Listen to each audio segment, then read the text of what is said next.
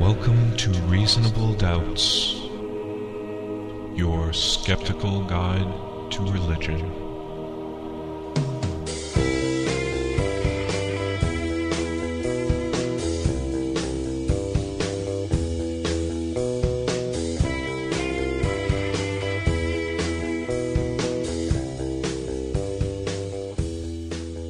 Hey everybody, welcome to Reasonable Doubts. I'm Jeremy Bean. With me is Dr. Luke Galen. Peace. And at least for the first part of the show, we're not going to have Mr. David Fletcher with us on the show because he is, and this is the truth, he is starring in a Val Kilmer movie right now. Oh, is it the Doors 2? I don't know what it is, but I'm guessing it'll be a minor role. But yes, Fletch will be hitting the big screen in a theater near you eventually, and we'll fill you in on all the gory details and fanboy antics later. Somebody from this podcast had to hit it big, and it was Dave. We got an exciting show today. We're mostly going to be talking about miracles. We have a real live Ghostbuster that we're going to interview in the studio. Joe Nickell. Joe Nickell is perhaps one of the most famous paranormal investigators and also a skeptic. And we're going to interview him about miraculous appearances, all sorts of strange religious paranormal phenomena that are often used as evidence for the existence of God and the supernatural more generally. We also have a great God Thinks Like You segment where our very own Dr. Luke Galen will be explaining the psychological bases of certain ecstatic religious experiences. So, Dr. Loco Dico.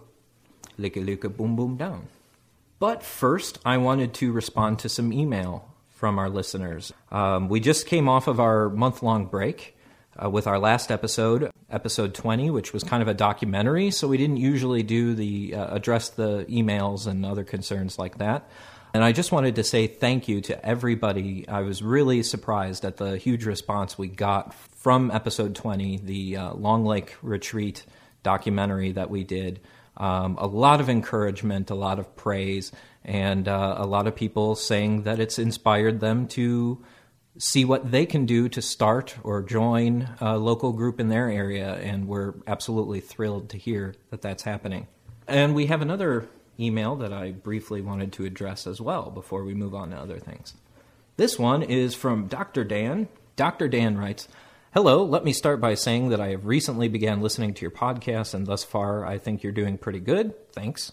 The world needs more skeptically related material. I must, however, point out that some possible problems. Your podcast seems to carry a slight political bias.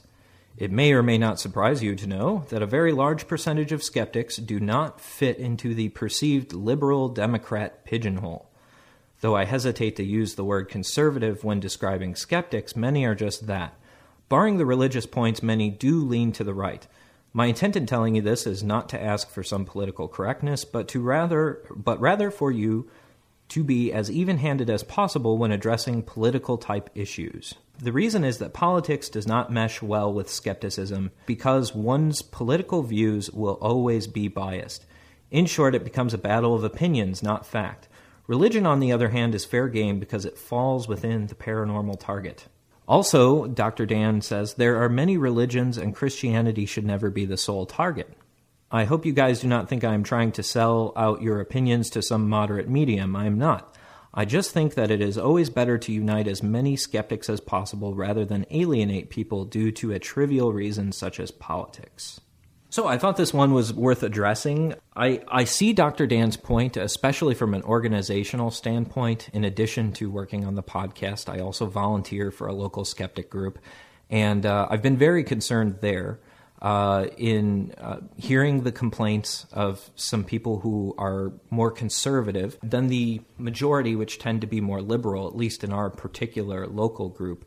And I share Dr. Dan's sentiment in that context exactly. I think that really what should bring us together are our common values that are clearly skeptical values, clearly secular values, separation of church and state, that sort of thing. We have Ayn Randians here, we have libertarians, Absolutely. And those people hang out with us, we get into political arguments about things because they might not be in the majority, but they're still in the group. They're still welcome. We still like them. Right. And as long as we prefer. I don't know. I don't want to speak for you, but I think that most people feel this way around here, and that is that we prefer to focus on the method of finding out the truth, right. Science, whatever like that, whatever the outcome might be. So if somebody could defeat my arguments on taxing wealthy people, and rather than saying I'm just a hippie, if they can provide some sort of empirical argument, then that's fair game as far as I'm concerned. Right, and so I think some really good dialogue has been there, and so and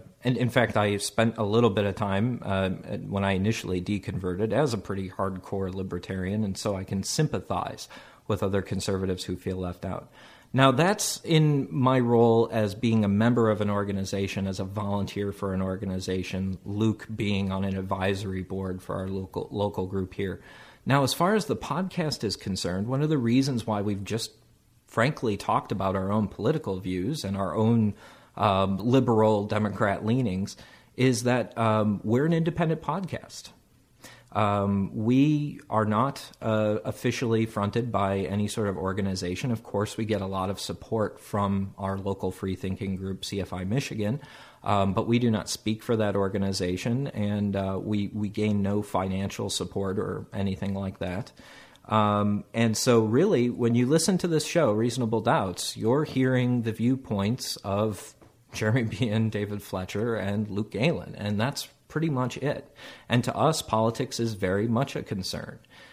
So we've never tried to ever alienate any of our conservative listeners, and I think this is especially an important point to make before the election season comes about. In fact, I think when we have handled political topics, I think we've been pretty Didn't we go after even-handed. Obama that time for all the God talk? We Certainly. said that we were dismayed by both candidates for using God talk. Right.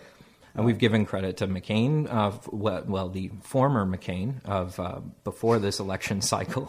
Pre-Sarah McCain. That's right, for the integrity that he used to possess on this issue. But for me, I don't think the politics is always entirely separate from some of the religious issues. And so I think we would be stopping our conversation short if we were to censor every political statement that we might make. Take like sex education. Right. I think there is an empirical evidence for that, and usually Sure. the only argument against it that I hear is a religious argument, or Right. a conservative argument. Or take like when we talk about things with evolution and creation, that's often associated with being like a hippie liberal professor thing. I think our defense of it is based on the science, not on the basis of our political thing. It just so happens that a lot of those things do tend to coincide with Right. liberal politics. So when people say politics and science shouldn't mix, I agree with that in the abstract. But there are political decisions that are based on science, global warming, or what's the most effective policy to carry out this thing, environmental issues, things like that. And so I think if those happen to coincide, if I can provide some sort of argument, scientific Right. argument that's based on reason and evidence. We tend to keep our political commentary focused on those types of issues. I can think of it. Here's an argument where I would side with conservatives more than liberals, and that would be like the argument against extending postmodernism to other areas other than Right. literary criticism. So Right. you probably, I don't know if you get this. And we've idea. criticized multiculturalism Yeah. that we think sometimes oversteps the boundaries, and And look at evolutionary psychology. There's an issue which often pits non-religious evolutionary people like that are from one end of the spectrum, like Steven Pinker or whatever, arguing that there's a genetic influence on things, against the more traditional liberal, it's all environment, we're all a blank Right. slate. So there's an issue where I actually often end up siding with people that say there's a genetic influence on things. There's nature as well as nurture. That's not Right. a traditionally liberal academic position. right, teaching alongside a humanities faculty, especially at an art college where I happen to teach, I often come across as probably one of the more conservative voices amongst my peers. But again, it's because this is data driven and looking for some sort of empirically verifiable worldview. So I thought it was important to address Dr. Dan's email. I'm very glad that he shared it with us and make clear where we're coming from on these issues. Well, can I say something about the second part of it is about picking Absolutely. on Christianity? And that is that I don't know about you, but that's what I am just most familiar with, and that's the background that most of us are living amongst here. Right. It's not. I can remember times that we have talked about Islam, in particular things like the freedom of speech issue in Europe or things like that. It's just that I think because we're from that background, we know the most about it. And from my personal God Thinks Like You segments, that's what we have the most empirical evidence on. There's nobody in Saudi Arabia doing research on Islamic, scripting in tongues or whatever. So that's just, it's not to imply that Christianity is our whipping boy. It's just that we have more stuff to talk about because we're more knowledgeable about that. And we can do it more sincerely. One of the issues with Islam is it deserves criticism in several areas, but without having, Luke, I, and Dave all have years of religious education and, in some cases, even theological training. You have to have some of that background before you can accept some of the nuances of the Christian position. One of the things that bothers me about a lot of skeptics is I don't think they have that background, and I think they go off criticizing Christianity in ways that is not productive, it's not useful, it's not fairly representing Christianity. Now, I can appreciate that from our side, and so I get very hesitant to go off criticizing other religious traditions that I don't understand to that. Yeah, that's a more pragmatic extent. argument too, and that is that I think each person should clean their own house first, and it's probably less effective for if we were to always criticize Islam, and that's something that annoys me often about religious people in the United States who go off on Islam for the exact same criticisms that they're vulnerable to, And I sometimes it's very easy to from things like terrorism, it's very easy to pick on that because it's a current event with Muslims, but that irritates me because the exact same processes are involved with fundamentalism in every religion. So and so I think that those people. Each religion should clean its own house first, and we're not likely to convince anybody who's is a Muslim because they're likely to say, look, they're from Christians, they're from a Western background. What the hell would they understand about our religion and our upbringing? And I think that's partially valid. Yeah. Now, that being said, I do think there's a little bit of truth into that, is that I do want to start bringing in information about more world religions and covering different traditions. We've touched on Buddhism a little bit, and we do have in the planning. We're just waiting for the right opportunity to find the right person to interview and bring some more information in it. Talking about Buddhism and some Eastern traditions and discussing those. And so hopefully we will bring in a more diverse sample of religious perspectives into the show. Next week, Zoroastrianism, pro-con. All right. And with that, I think we're going to proceed into God Thinks Like You.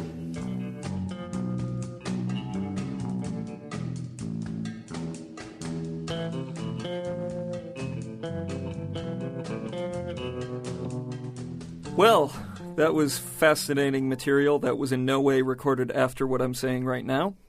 Yeah, often the argument is made for the existence of God or supernatural powers on the basis of miracles, and this is frequently also people refer to personal experiences of a miraculous or exceptional nature, like tongue speaking or having ecstatic religious experiences. In fact, David, if you remember the debate that you did against the theology department, one of the questions was from a woman in the audience who said, if God doesn't exist, how would you explain tongue speaking? Right. And this was a girl who had that experience. Correct. So it was a very personal question for her. So many people use, I guess you'd call that in philosophy terms, the argument for God's existence on the basis of a personal, exceptional experience, a subjective experience. Sure. It's important to actually, as with this case of this woman, probably didn't even realize that this has been studied for a long time now about how perfectly materialistic events in the brain can lead to perceptions of God or spirits or things like that. And so tongue speaking is one of them, but also even things like meditation experiences, or things like we know from epileptic patients they often have experiences of God, not just during their seizure, but have the experience of things taking on a profound significance. That's tied directly to brain events. You can hook their brain up to an EEG machine and see this happening. So I think it's important to go over some of this research, because it not only tells us about the nature of religious experiences, but also of things like what's the origin of religion. Is it possible that religion itself might be due in part to the tendency of our brain to assume certain brain states with experiences, exceptional experiences? So some of the things I just mentioned, like, for example, epilepsy, there's a history in psychology and neurology of studying epileptic patients, because many of them have had seizure experiences that they identify as being religious in kind. God did this to me, or something like that. So we know that there's areas in the brain, that, like in the temporal lobe, which is right around your ear area, that often when it's activated, people hear voices or things take on a meaning to them, not just sounds, but like they think that God is speaking to them, or that they interpret as being infused with a religious meaning. Like Dostoevsky, for example, the author had epilepsy, and I didn't know that. Yeah, I like Dostoevsky. I didn't know he was an epileptic. Right, and so even when they're not seizing, like his character, the murderer in the Brothers Karamazov, was an epileptic, and everything to him was very profoundly philosophical and had religious implications. That's one sign, actually, of a temporal lobe patient. Many of them are like that between their seizures. Wow. So that's historically, that gave some indication that there's certain brain areas that might be involved with religious meaning and sensation. But the other one, as we mentioned, the big one is glossolalia, or tongue speaking. Right.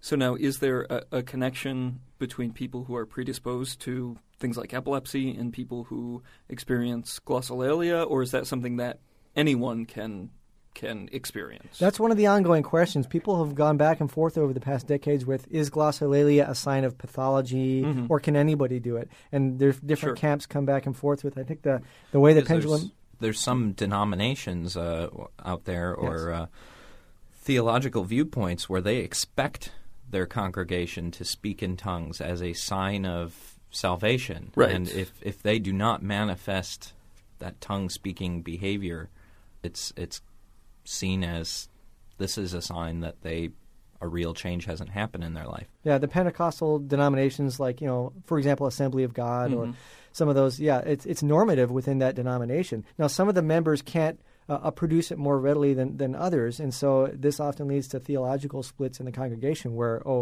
sorry, you must not have the Spirit because you're not able to do that. Sure. And psychologists have come in with their battery of tests and have done, like basically this group who does tongue speak spontaneously, this group doesn't. What's the difference? And a lot of that stuff is inconclusive. There's really not a lot of personality differences. A related question I would have is that I've heard just, testimonials from people talking about this stuff, that they would fake tongue speaking to show the rest of their parishioners that they had the ability. Now, does that add an extra layer of difficulty? Who's faking the speaking in tongues? Fake it till you make it kind of philosophy? Who really thinks that they're actually having ecstatic utterances? It's really interesting, because there's certain people that fake at one end of the extreme, and there's other people that view it as being spontaneous. And this gets into the whole brain free will determinism issue. The middle area are people who can be probably trained to do it, but they perceive it as not being under their willpower. For example, there's a study done in the 80s by a guy named Spanos, where he trained normal college volunteers to speak in tongues by mimicking, basically learning, listening to a recording, then trying it themselves. And it was found that like 3/4 of volunteers, so these are normal college students, were able to produce tongue speaking after a few minutes of training. So he did instructions, for example, like listen to this and then just let the syllables go, don't try to control them. And most of them were able to do so in a way that was indistinguishable. People rated, listened to recordings of actual tongue speaking in church, and the students' tongue speaking could not distinguish them. Right. So it is possible for normal people to be to learn how to do that. What's interesting, though, is that even they reported, and these were not people who spontaneously, religiously did it, that they didn't feel as if it was under their control. That is, the sense of willpower was gone with them. They reported things like, gee, I just started saying syllables and it flowed on and I couldn't control it. Right, they just kind of gave in to the movement. They surrendered to the Spirit. Right, which it kind of matches in a church service. The people that do it say, it's not me, it's God. So since I'm not controlling this, their attribution must be God. Whereas a normal, quote-unquote, non-religious person would say, I'm not doing it, That's Yeah. interesting. There's also a good read for anybody who's into this sort of thing. Is there's a guy who does work with people with brain research called his name's Andrew Newberg. Actually, he has I see pictures of him in that new Bill Maher trailer of the religious movie. He's a psychiatrist who studies people like meditators and tongue speakers using brain scanning. So, like, for example, he'll have people come in the lab and do a PET scan where he'll inject them with a little radioactive tracer, and that lights up areas of their brain where they're using activity that uses up oxygen. And so he has them doing normal speaking and tongue speaking. And what he finds is that the frontal lobe, so the part of the brain that usually controls volitional action, I'm going to get up and do this and that, becomes less activated when people go into their tongue-speaking state, which kind of accords with their subjective perception that they're not controlling it. So the speech areas are going, but nobody's in the driver's seat. Right. And just for our listeners who couldn't see the book that you just held up, what's the name of the book? Hold it up higher so everybody here, can Radioland, see. it's right here. It's called Why We Believe What We Believe, Uncovering Our Biological Need for Meaning, Spirituality, and Truth by Andrew Newberg, Newberg. He also wrote an earlier book with a co-author called Why God Won't Go Away, which is similar to that. Right. And this is a fairly new book, right? Yes. So this book was published in 2006. Yeah. So it's fairly recent. So he also, like with people that do more traditional Christian type prayer that's not tongue speaking. So like nuns, he brought a group of nuns in and had them do their deeply kind of pious nun praying where they just go after God. I think, they're Catholics. That there were different areas of the brain than the tongue speakers. There it was that they became more focused. The areas of the brain in the frontal area became more active, similar to actually Buddhist monks who were doing Buddhist meditation, that they became more focused in their attention as in contrast to the tongue speakers who became less focused. So there's different, I guess the bottom line there is that we're learning more that there's different types of brain states that correlate with different religious states. Right. So it really is kind of a loss of control that's going on. Yeah. I'm sure some might find that science confirms their view of speaking in tongues because some believe that it's a prayer language, that God is speaking through them. I thought I remembered reading somewhere a study that pretty much showed that was impossible as far as that there's no intellectual content to what's going on. Do you know what I'm talking about? You mean an analysis of the syllables in the tongue speaking? Right. Yeah. Well, they were like the speech areas were firing, but there's no syntax. There's no. It's clear that this is when linguists have analyzed this. Language. Right. When linguists have analyzed the content of the tongue speaking things, they find, I guess, what you would expect, and that is that there's no. It's very repetitive, like we would say, almost like baby talk. That it's a certain type of speech where you repeat a lot of things like ba ba ga ga ga. There's a lot of repetitions that's not present in normal language speech, and furthermore, that it's often specific to the congregation or denomination or locale that you have. That is, it's not a standard language, but if you learn, I guess we would call it learn, to speak tongue speak in a particular congregation that does it like this, that the linguistic characteristics are similar. So if your argument is that, well, this Holy Spirit is present in all these different forms, I guess one snarky question would be, why does he sound different in this church versus that church? Right. In different traditions of tongue speaking. And that kind of deals with the broader idea of these personal miracles and that sort of thing, where, I was raised Christian Reformed. No one spoke in tongues in my church. No. Also, no one was ever demon-possessed. Sure. But then people who believe in demon possession always see demons the way that their congregation depicts demons. Sure, and frequently the answer to that when you ask believers is that they say, well, those people are, they're saved, they're good Christians, but if you don't speak tongues, it's because you're not open to the Spirit. Like they interpret it, their attribution is that you have to be open to the Spirit to have Him flow through you, and so it's like a subjective thing that you're resisting it almost. That's how they reconcile that difference. Right. Yeah, so Newberg, the psychiatrist who does this research, he takes kind of an agnostic approach basically by saying the people that come into this that are tongue speakers that they, like you said, use that as, well, God, that's an area of my brain that God uses, or this confirms my belief because it shows that there's a correlate, scientific correlate to what I experience. And of course, an unbeliever or skeptic then would say, this is a purely materialistic basis to your experience, so therefore it's produced by the brain, and there's no need to then say, therefore there's an external source to it. I remember when, back in my early days of deconversion, I remember looking into speaking in tongues and other things because I had a charismatic friend who was really into that. And I remember reading that, this is a cross-cultural phenomena in many different religions. Yeah, it's almost a universal. Yeah, I type do thing Muslims that this have takes anything place, like this? That's a good question. I think not in traditional Islam, but maybe in Sufi Islam, the ecstatic type where they do the dancing and the dervishes. And I think possibly that's the case. I'll have to find out more about that. Yeah, so that's another argument that people give to it being kind of a brain state. And like I mentioned at the beginning, some interesting arguments about it being possibly the origin of a certain type of religiosity, and that is it's universal. So like many anthropologists say, the first proto-religions might have been, let's say, a shaman entering a trance and speaking the spirit language. And it makes sense that if you see somebody, maybe he took some drugs or peyote or is dancing ecstatically or is an epileptic. Yeah, or is an epileptic or has some, mental, what we would call a mental illness, that if he enters a certain state, claims to be communicating with God and has this special tongue, therefore, that's the spirit tongue. So for shamans, that's their personal possession. Like the God is speaking through me now, and I'm using this special tongue, and I'll interpret it for you. You're supposed to, plant your crops early this year or something like that. Well, and even today, being in a church and witnessing, the whole place erupt into glossolalia is a frightening and very creepy thing to a skeptic, even like me. I can't imagine way back in the dawn of culture and seeing something like that. It's also scary to people probably who are from a mainstream Christian tradition where they don't do that. Like a lot of upper, this used to be a kind of a north-south thing, or like an upper class kind of Episcopalian Eastern people that sit up, stand up, sit down, and sing their hymns. When they view these revival meetings, these tent revival things, they're shocked. They're shocked by this behavior. What the hell? Have you ever seen Marjo, the movie? Where you are there when Marjo kind of explains to this is a guy who was a child preacher that knew the lingo. He knew how to do. Very charismatic, and he was explaining to his camera crew, here's what's going to happen. We're going to go into a church. There's going to be dancing and singing.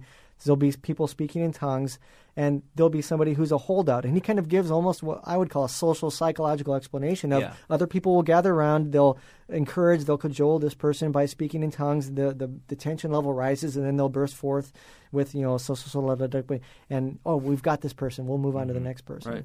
And so people, it's a very group. At least the initial tongue speaking is. Like I read somewhere, 2/3 a group phenomena. People always initiate in groups. Later on, they might speak tongues quietly to themselves.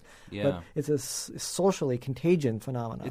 When I've seen memes run amok. Yeah, when I've seen it happen, that describes it exactly. Is that people surround the person, and a lot of times they all have their hands on them, and it's. All this attention is focused on them and everything else, and of course, they have the catchers, the people who walk around, looking for somebody who's about to pass out and be slain in the spirit or something like that. Sure, and with a lot of those other behaviors that, again, might be scary or kind of amusing to a secular person, like you watch the people that get pushed in the forehead and fall down and have convulsions. You've seen this also probably in Jesus Camp with these children. It's essentially a school for those children to learn how to do this. If you grow up within a Pentecostal setting that you watch other people, there's an emotional component to this. If you're feeling very, keyed up with the music and everything on cue, people start to fall like bowling pins. Yeah, it's I don't know if you've both seen Jesus Camp. Yeah. There's the little boy who says that he has doubts and he's not sure if he feels it. Oh, it breaks my heart every time. But it's not long before, he breaks down and starts crying, and everyone's kind of on him, and it's not long before he's towing the line along with everyone else.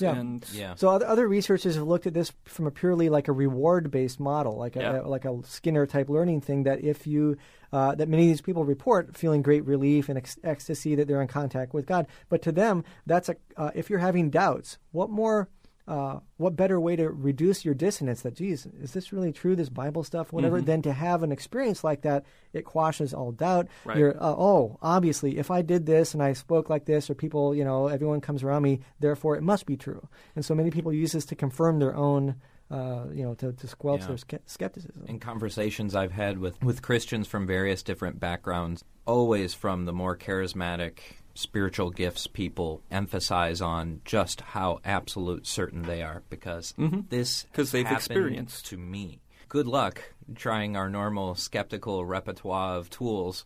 Well, personal testimonials are not as reliable as, just try that on them, because you can't argue with somebody's personal experience. Yeah, I felt it. One way that I approach this is not to do it in class, is not to do it head on, but first remind them of the familiar psych experiments where group phenomena produce other things that the person would say is valid. So like there's the famous Asch experiment where somebody is asked to judge a line angle, and everybody that says before him out loud what it is working for the experimenter, and they say an incorrect answer.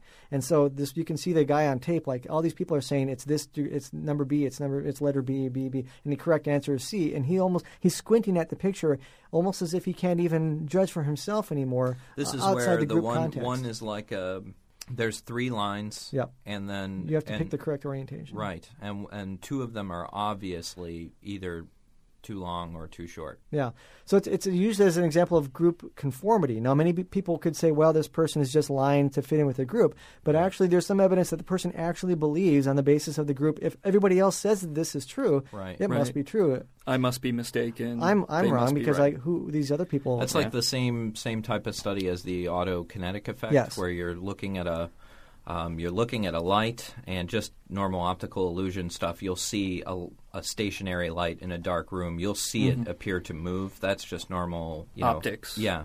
People in the experiment who are not aware of this, they will ask them how far they saw it move, and when you put all the testimonials together from multiple people, their views on how far did the light move will converge over time. Right. That's a classic experiment by Sharif where so it illustrates also that you can move somebody's perception just by social influence. And so with an experimental person planted in that experiment to give deliberately incorrect answers, it moves the group norm. So when you remind people of the social psychological stuff outside of a religious context, they're very like, oh yeah, that's kind of strange how the group can affect people. And then what I do is start to then introduce the religious phenomena and say, is it possible that if you're in a church, everybody else is singing, dancing, waving their hands, that you actually might kind of almost go along like, okay, this is kind of, but then actually the experience would take you over to where you don't any longer perceive it as you doing it consciously, but it's happening to you.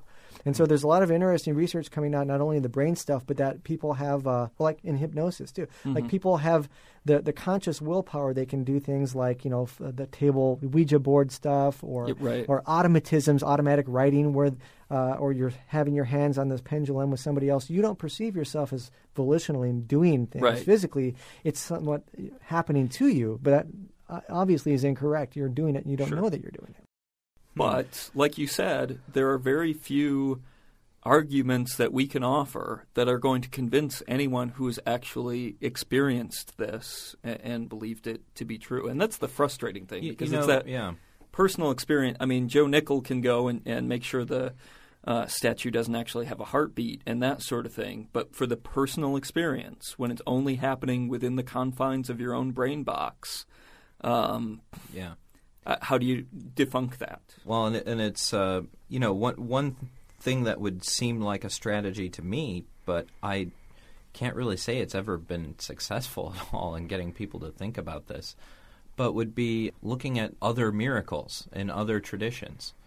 If this is enough to convince you personally that, no, this was real, that God moved through you, that Jesus did something, and we can find similar testimonials from any number of different religious traditions, point to that and say, well, they share the same conviction. They know that what they saw was Allah, or they know what they experienced was the Dharma. You would think the similarity of religious experiences would undermine the credibility of them, but that hasn't been my experience. And that's where you can get into the same God, different paths argument that they will throw out. Often. I believe I'm they're sure just interpreting it wrong because that's their culture, but it's the same God that or we're all an evil tapping spirit. into. I've heard some of them said yes. That's an more evil the spirit. one that I usually hear is that, well, the devil worked through them. Okay, well, they sure weren't aware that Right. the devil was working through them. When So the maybe voodoo the people, devil yeah. is working through you.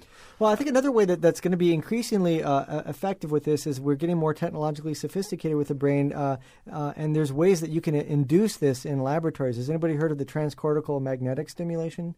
This is mentioned briefly in Michael Shermer's book in How We Believe. There's a laboratory that has these magnets now that are kind of like these paddle things, ping pong paddle size, Right. and they can place them in various areas of your skull and Oh, I induce think I them. have heard him talk about this. Yeah, an electric field. What's interesting about that, again, is that when religious people are put in this apparatus and the paddles are turned on magnetically and it's focused on like the temporal lobe, they have the experience of a religious experience. They say, God is touching me or something profound. When a secular person, like when Shermer did this, he had feelings like the emotions were like, oh, wow, this is an unusual kind of out-of-body thing. Right. But he interpreted it in a secular way because he knew what the experiment was going on. I think that when you can do more of this type of thing to show that you can turn it on and off, your feelings, your own perception of, a profound experience is essentially a brain function. Yeah, then we can prove to people that the devil really is in the universe. That he's in these. That the scientist is the devil. In Yes, fact, that's is what right, it proves. yes. So. Right. Yeah, and this is classic psychology that you have the brain experience, the physiological thing, plus your interpretive set, your cognitive, your history, your schema, all your different learning things, and those product combined. It's not your experience is the result of not any one thing, Right. but of those two things combined. The way that you interpret that. If I shoot you up full of a drug or whatever, and give you a certain expectational set, whether it's church or whether it's a Grateful Dead concert, your interpretation is going to be based on the context, not just on the drug I give you. Jesus or a unicorn. Or maybe Jesus riding a or both. unicorn. Well, this is an endlessly fascinating topic, and I think we can... We have a guest in the studio. It's the Holy Spirit. Dave, relax. Shaka Khan. Shaka Khan. Okay. Well, I guess we should probably go on to our interview with somebody who knows all about. The miraculous. That's right. We are very proud to bring to you Mr. Joe Nickell.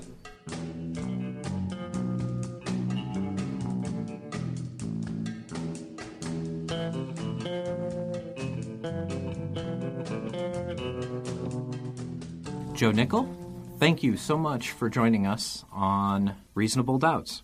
Pleasure being here. Now, this is a great opportunity for us because we almost never talk about the paranormal aspect of religious belief and also the paranormal aspect of how people try to argue for the existence of God or other supernatural beings by appealing to miracles, relics, and other things. As a paranormal investigator, what are some of the most common claims that you'll come across or common phenomena that people will discuss as evidence for their religious beliefs? Well, first of all, maybe it'd be useful to define paranormal because not everybody has the same definition, but I use it as a very broad umbrella to include all of the supernatural, as well as those other things like Bigfoot or extraterrestrials, which, if they existed, might be perfectly natural entities. And paranormal basically is that which is beyond the normal range of science and human experience. So it's not necessarily supernatural. Okay. But with miracles, of course, you are talking about some contravention of natural law and something that science supposedly can't explain. And I deal with everything from apparitions of the Virgin Mary to weeping statues and other icons to various what are called simulacra, that is, images of a holy figure seen in tree bark or a stain on the side of an underpass in Chicago. Also, I deal with rosaries turning to gold, statues with heartbeats, such as at Conyers, Georgia. Any of those and similar other things, these are all interesting, and while in my work, I tend to avoid talking about religion per se. Right. It's divisive, and Right. I'm not an expert in any aspect, really, of religion. But the paranormal is my field, so when I have something investigatable, a statue is weeping or it isn't. And it's something we can actually decide whether it is or it isn't. It can be examined. It's physical.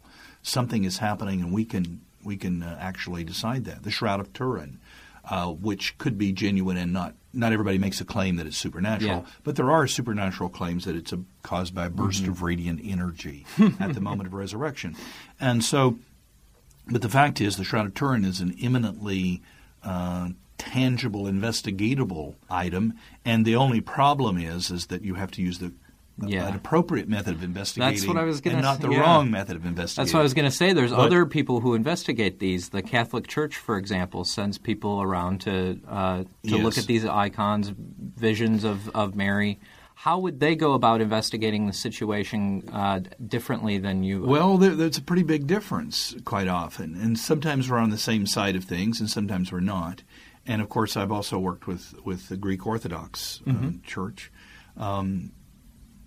But the Catholic Church tends, and I think religious people in general tend, but the Catholic Church specifically, tends to look at something to see whether what's happening is consistent with church teachings. Yeah. This is, of course, of no interest to the scientific investigator who does not have a dogma, should not, in fact, have any dogma, has nothing to govern him other than trying to get the accurate facts and let the facts lead where they will. In fact, one of the problems with some of the investigations with, say, the Shroud of Turin is that you have people starting with the answer, right, and then only seeking those facts which support the prior held conclusion. If a fact does not support it, then it's rationalized. They find a way to call it into suspicion, and maybe the radiocarbon dating is in error for some reason. So because they're saying we don't like that date, it disproves the shrouds. We don't like that. Or this test of the blood shows it's not real blood. Well, we don't like those tests, so we'll say that and it gets them into a lot of pseudoscience and sometimes outright dishonesty. But the difference is therefore pretty incredible. Is this consistent with teachings of the Church? If you take someone who has an apparition of the Virgin Mary, and the Virgin Mary says certain things, the Church is apt to sort of parse what's being said and see if it's consistent with Catholic dogma. And should they say something that's quite contradictory to Catholic dogma, then this may be said to be a false apparitional encounter. Whereas I'm not being bound by any such things, I would look first of all to see if a person claiming that she's giving communication from the Virgin Mary, such as Nancy Fowler did at Conyers, and ask, well, why should we believe this person anyway, regardless of dogma or not? What is it? And you find that when you investigate some of these people, you find that they have the traits that are associated with what's called a fantasy-prone personality. Sort of the adult equivalent of a child's imaginary playmate. They are able to sort of imagine an angel companion, or the Virgin Mary comes and talks to them, but it's all happening in their mind, and it's not any kind of objective reality. Are they at all consciously aware that they are? Maybe at some level, but people are able to kind of dissociate a bit, and children do that, and kind of their imagination is very rich, and they can really imagine that they have this imaginary playmate, and most kids grow out of it, but some go on to become saints, and if you're familiar with Fatima, the miracle at Fatima, I'm not Catholic Church.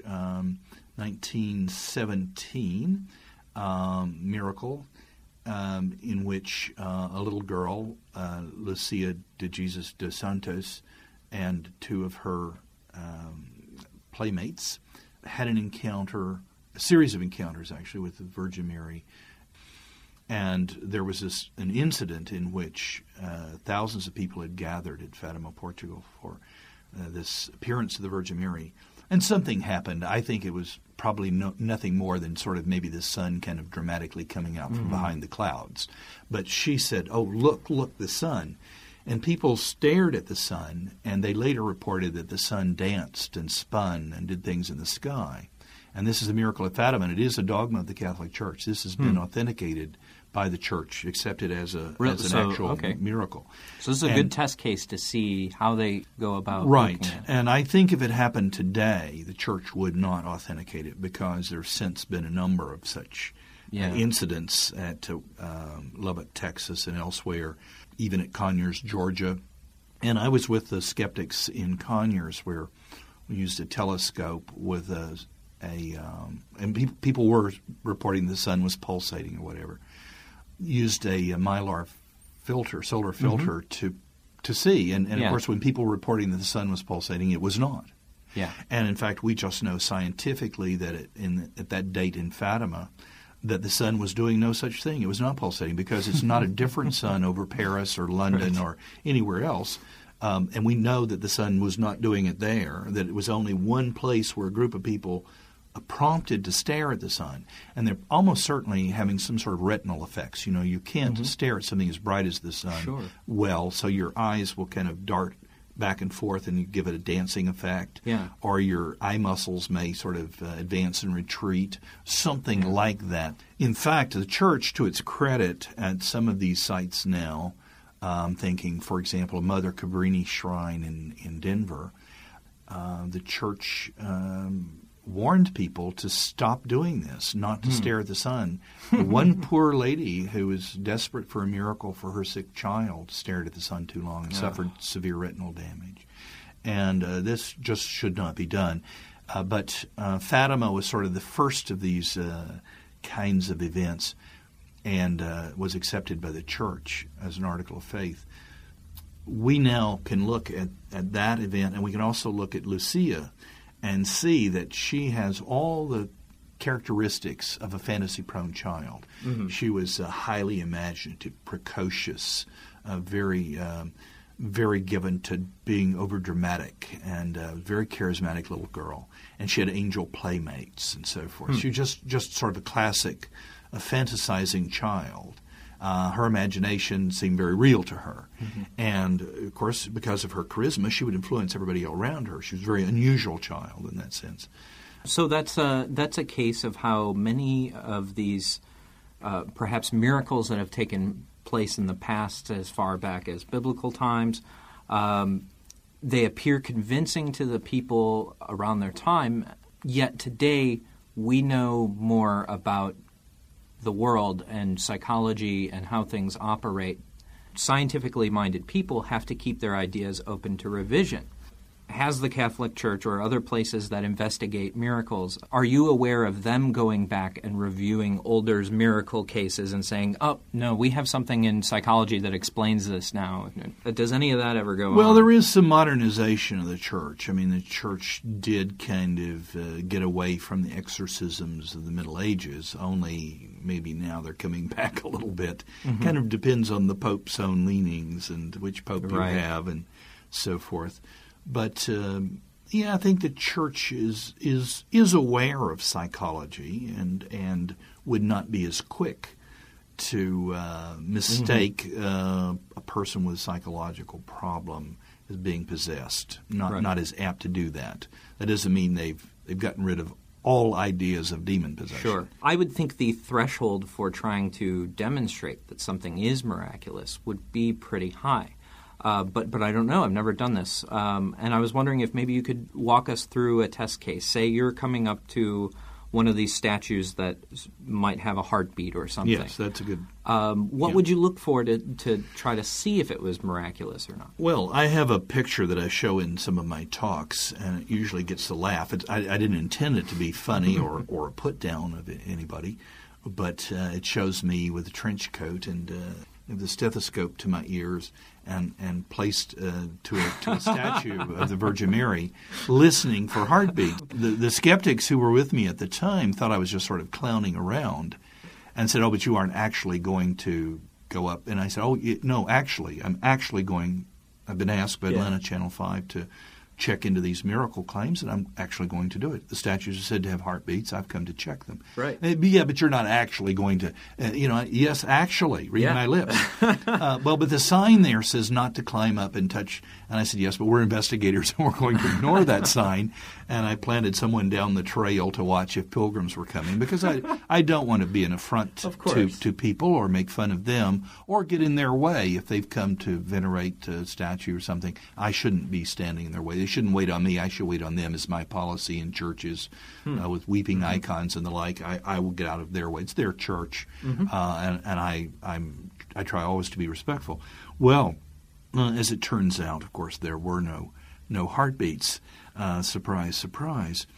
And the church would have, I think, been right with me on something like that. Not have objected to my opinions. The church is not necessarily wanting to endorse that. It is, after all, almost idolatry when you start suggesting that a statue is more than just a statue, that it's somehow alive, that it weeps, bleeds, moves, has heartbeats, whatever. You're getting very, very close to idolatry. Maybe, in my opinion, you cross the line. The usual approach for the believer is to suggest that if it is unexplainable, seems unexplainable by science, you hear that refrain a lot, that therefore it's miraculous. And that's a logical fallacy called, in Latin, argumentum ad ignorantium. It's an argument from ignorance. It doesn't mean the person's ignorant. Right. What it means, though, is it's an argument based on a lack of knowledge. Right. And the lack of knowledge is when you say, I don't know why that person's cancer went into remission, right. You can't then say, therefore, I do know what it was. It was a miracle from God. You can't say, I don't know, therefore, I do know. This is, if we reduce it, you see that it's absurd. Right. And yet, much of the paranormal, and that's why with programs, unsolved mysteries, the unexplained, the unknown, terms like that, and this refrain, used very common with unidentified flying objects, UFOs, haunted houses. We don't know what caused this, sort of thing, that kind of ghost hunter claim. Well, if you don't know, you don't know. You can't even really imply, because it may be that you don't know because you don't have very good evidence and weren't there and it hasn't been checked out very well. I like how paranormal supporters sometimes try to take the appeal to ignorance and use it against us to say, absence of evidence is not evidence of absence, which is true. That would be an appeal to ignorance too. But it's ignoring the idea of burden of proof. Absolutely. I was just going to say that we have to realize that the burden of proof in any matter, and this is a hallmark of law. It's actually in law that the burden of proof is on the plaintiff or the advocate of an idea, the person who claims a fact. And it's also understood among scholars and scientists to be the case with any matter, any serious matter that you would assert, then the burden is on you to prove it. It's not on someone to prove a negative, to prove it isn't so. In so many cases, it's impossible to prove a negative. I can't prove that there's not an invisible angel here right now. Right. Fortunately, I don't have that burden to prove. But you see that it's impossible to disprove it because it's invisible. And the fact that I can't see it and you can't see it doesn't mean that a visionary can't claim that he sees it, and that's good enough proof for them, and we can't prove they don't see it. Well, this is nonsense because it's switched the burden of proof, and anyone who would assert that there's an invisible entity should have to prove it. And then we would invoke even the further dictum that incredible claims require incredible proof, and even invoke Occam's razor, which says if we have two or more hypotheses that could explain something, one of them being very natural and well known, and the other one being no evidence of it, never proven, and supernatural or something, then we choose the simpler one that makes the fewest assumptions as being most likely the case. The dictum of Occam's razor, also called the maxim of parsimony, the simplest hypothesis. Sometimes my philosophy students will get that one confused because they'll think simplest means something you could express in one sentence, whereas I always try to remind them, no, it's the simplest explanation that also accounts for all the data. Exactly. It must account for all the known data. And it's basically, my understanding is it's simplest because it makes the fewest assumptions. Right. And background. But I've had Shroud of Turin advocates try to turn that around, and they'll say, oh, so you're suggesting that the shroud was painted by a genius artist who unlike any other art, and they exaggerate how wonderful the shroud image is and how impossible it would be and so forth. And they would say, wouldn't it just be simpler to accept that it's a miracle of God? Something like that. Well, no, sir, you I don't know how you got into college, but you shouldn't have gotten out of it with that idea. Right. The data needs to be explained, like if there's pigment where there should be blood. And I guess that brings... Which there is, by the way. Right, yes. Right.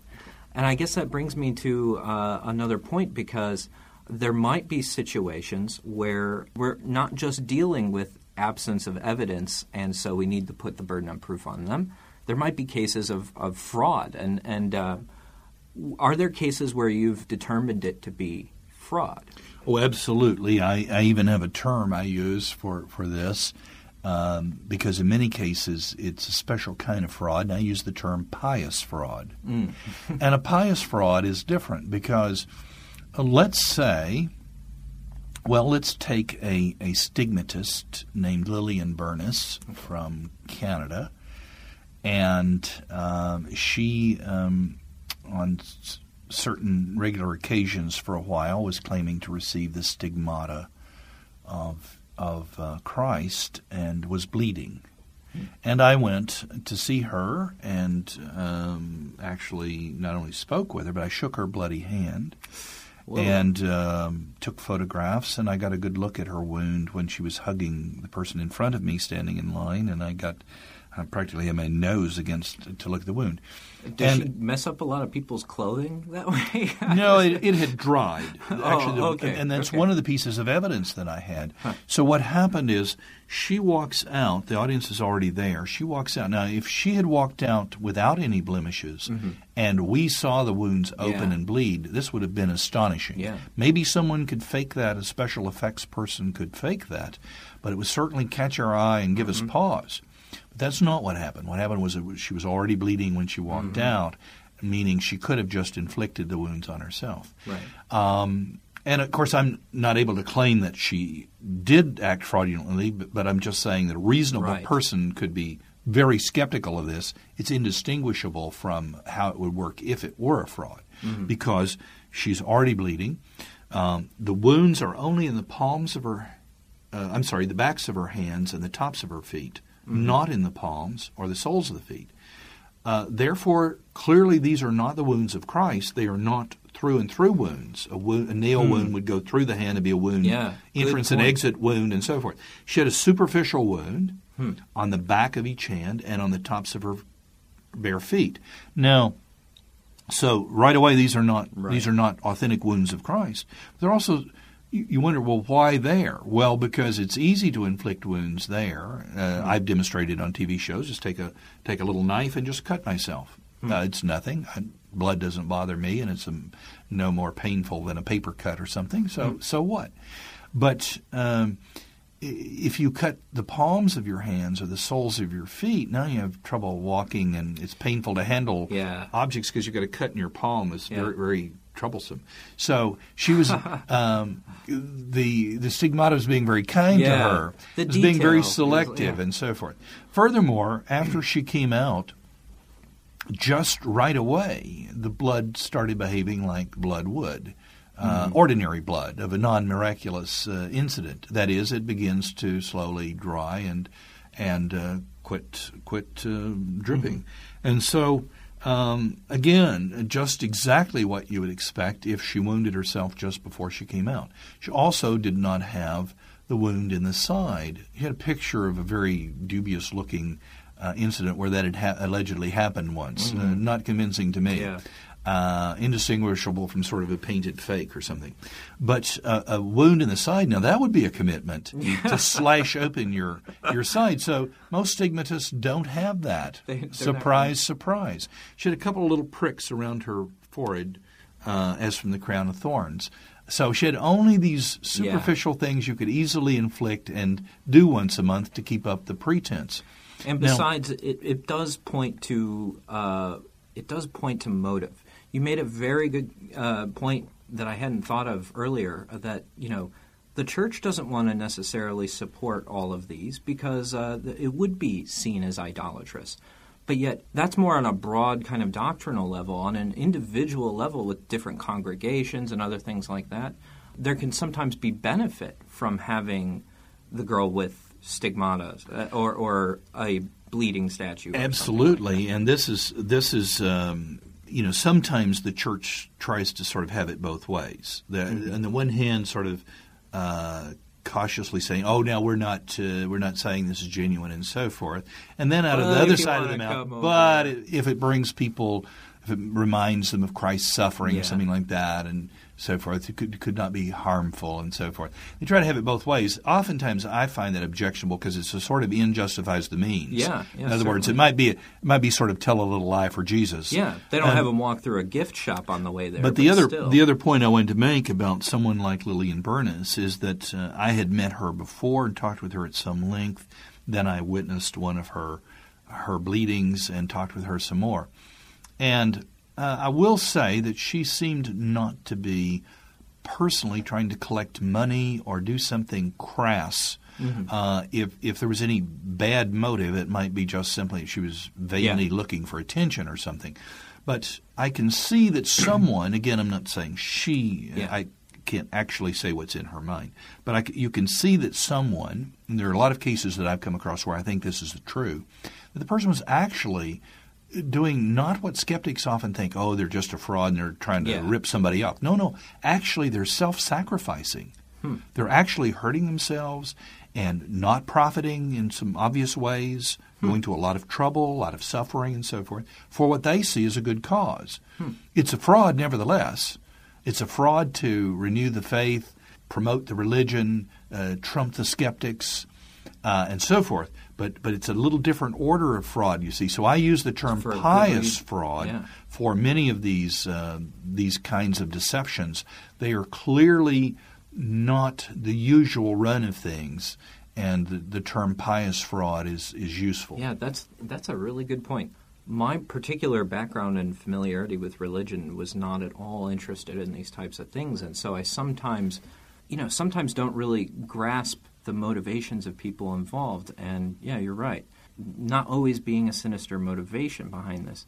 Maybe that would be an interesting question to close with, and that is, how do you balance your role as a skeptic, as somebody who wants to follow the scientific method, and do that, balance that with being a genuine, very humanistic kind of person, trying to be sympathetic to people and open-minded and with matters that are very profound and important in their lives? Well, I try. It is sometimes difficult, but I try, always to respect people when those people are worthy of respect.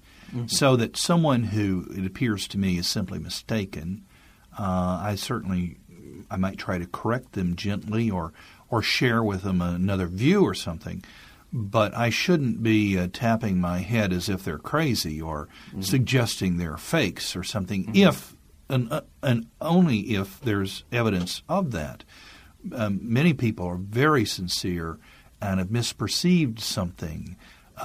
People, for example, who were taking photographs of the sun with Polaroid cameras and getting in their pictures, instead of a round ball of the sun, they were getting this sort of arched doorway effect. Very stunning-looking pictures. I've seen many of these, and I later learned what was causing it and have learned to make them.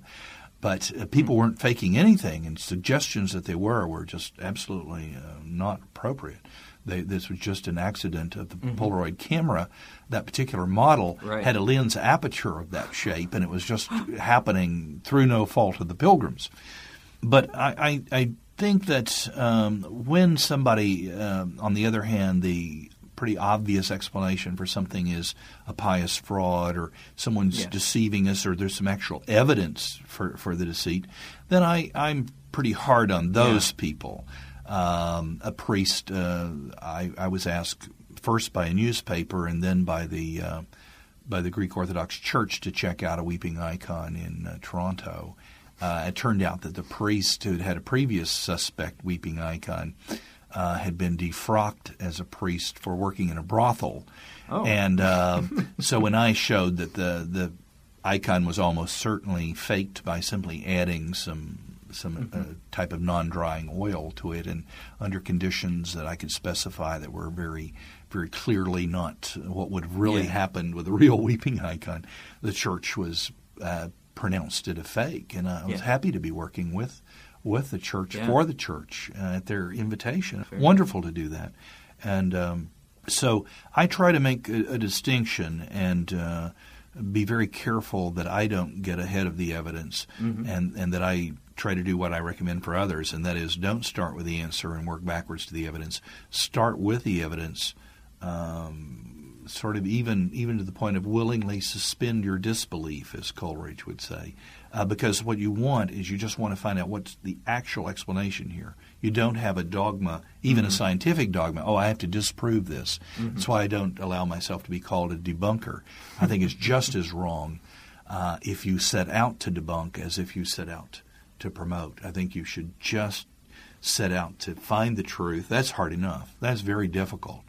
And let the facts lead you wherever they will, and then believe that. That's what I choose to do.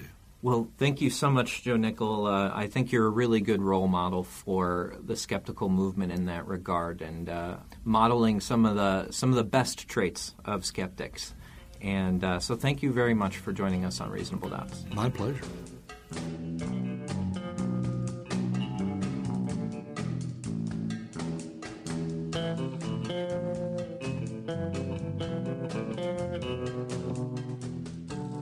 Best thing that I learned from Joe Nickell is that it's almost always otters. The Loch Ness Monster, all of those giant sea creatures. Otters. How big can an otter possibly get? Well, that's the thing, because, lights sighted over Nevada, and, otters. And they will swim in rows, and you'll have like 6 otters following each other. And it looks like this incredibly long serpentine creature. And so otters. Those are the ones that are in my attic giving me messages to kill people. That's right. It's otters. It's otters. Always otters. Oh. Yeah. All right. Thanks, everybody, for listening in. And keep watching the skies.